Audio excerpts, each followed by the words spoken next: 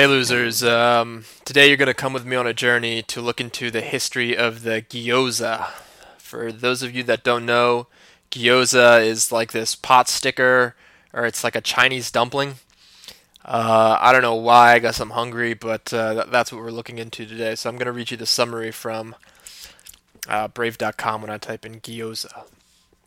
Gyoza, also known as pot stickers, are a crescent-shaped dumpling filled with ground meat and vegetables wrapped in a thin dough.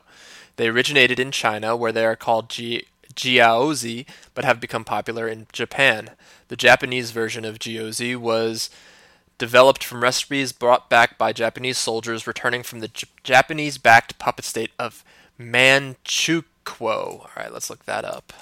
That's interesting. So there was a Japanese-backed puppet state in China called Manchukuo. When did that end? In the northeast of China during World War II, the Japanese word Gyoza derives from Gyozi, the Jilu Mandarin pronunciation of the standard Mandarin Gyozi, and is often written using the same Chinese characters.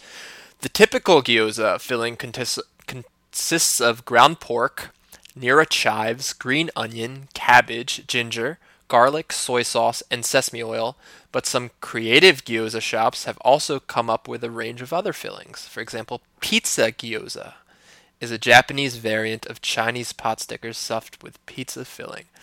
My stomach is rumbling. Alright, now we're going to look at the Wikipedia. Origin and custom. Traditionally, gyozi were thought to be invented during the era of the Eastern Han in 25 to 220 AD, so about 2,000 years ago, by Zhang Zhongjing. How do you have a credit for inventing gyoza and they don't even know when it was invented? Oh shit, this guy's dope. Zhang Zhongjing.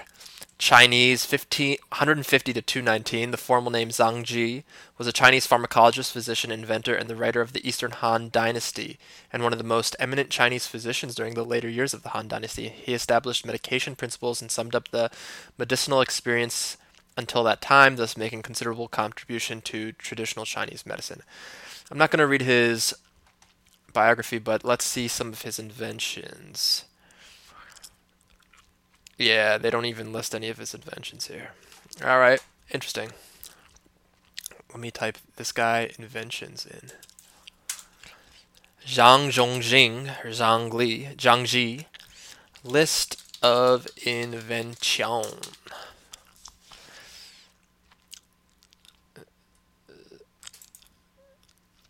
Yes, the LA Times credits Zhang Zhongjing for inventing the gyoza.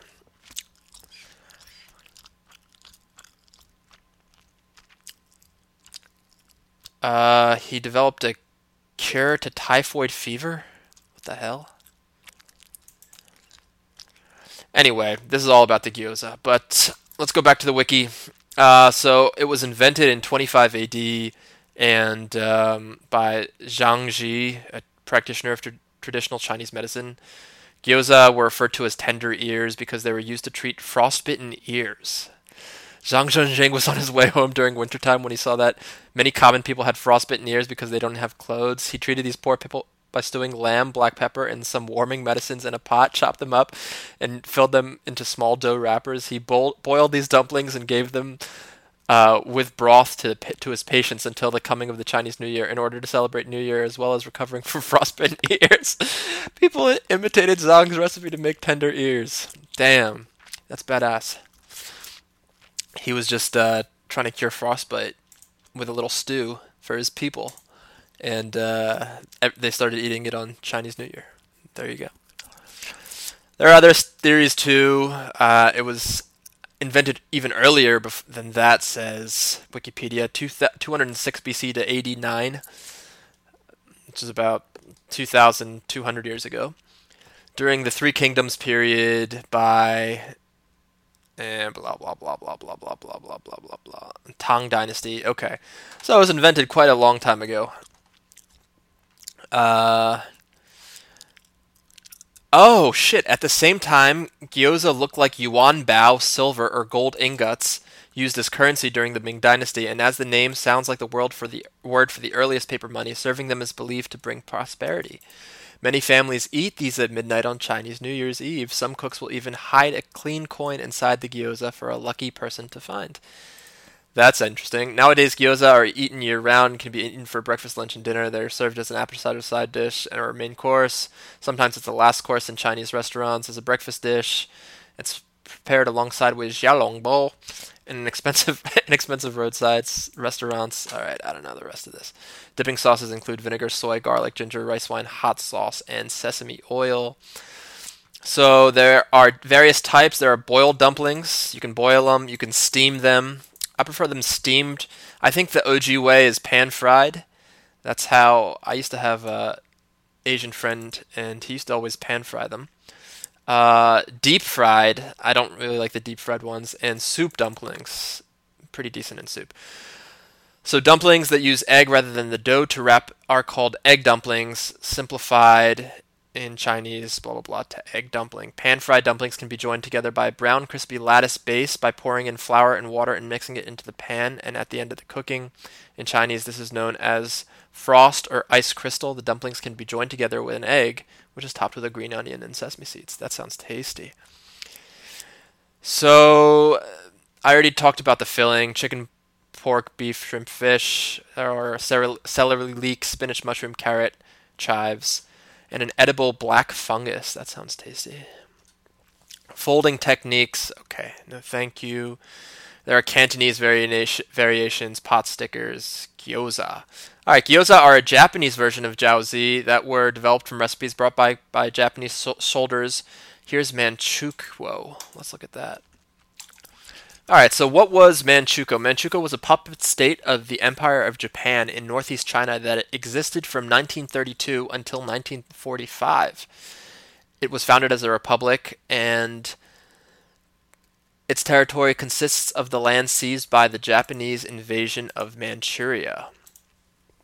It was later declared a constitutional monarchy in 34, and very little changed. The region is now known as Manchuria, and has historically been the homeland of the Manchu people, though in the 20th century they had become the minority in the region, with the Han Chinese being the largest ethnic group. So basically it's the bit of land directly west of Japan in China. It's like the closest part of China to Japan, not including Korea. It's just north of Korea. That's called Manchuria, and it used to be called Manchukuo. And the Japanese had, it was a vassal state to the Japanese until the end of World War II. How many people lived there, I wonder? How many Japanese people lived there? Population. Let's do a Control F for population real quick. Population. The Japanese population of Manchuria increased dramatically during this period, largely due to Japan's efforts to resettle young, land-poor farmers from the inner islands. By 1945, more than 1 million Japanese people, settled within Manchukuo. Very interesting. The region's Korean population also increased during this period. Regions in the western part of the country with large Mongolian populations were ruled under a slightly different system, blah, blah, blah, blah, blah. Okay, so basically the gyoza was invented a long-ass time ago by probably the Han Chinese during the Han Dynasty. I think that's what it said, by this guy Zhongji. At least he's given credit for it. He was a physician who used the gyoza to help people with frostbitten ears, and then during the 1930s to 1945, the Japanese came over and made it a popular dish. And from there, it's been sort of popularized all over the world. So now there is a Tibetan and Nepalese version known as a momo. You're a momo. Momos are actually look cooler than the gyoza because they are shaped like little. I don't even know how to describe it. They've got a swirl in the middle of them. The word momo came from the Chinese loanword momo, which translates to steamed bread. When preparing momo, flour is filled most commonly with ground water buffalo meat.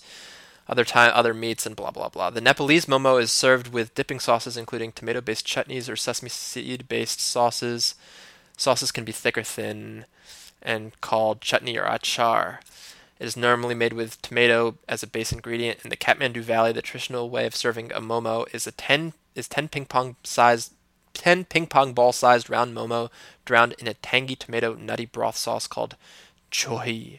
Achar, which is a watery, soupy broth served at room temperature, also known as Kathmandu style momo. So there you go, and they make it explicit that the gyoza and the momo are different than the wonton. So that is the gyoza, the history of the gyoza, and thanks for joining me.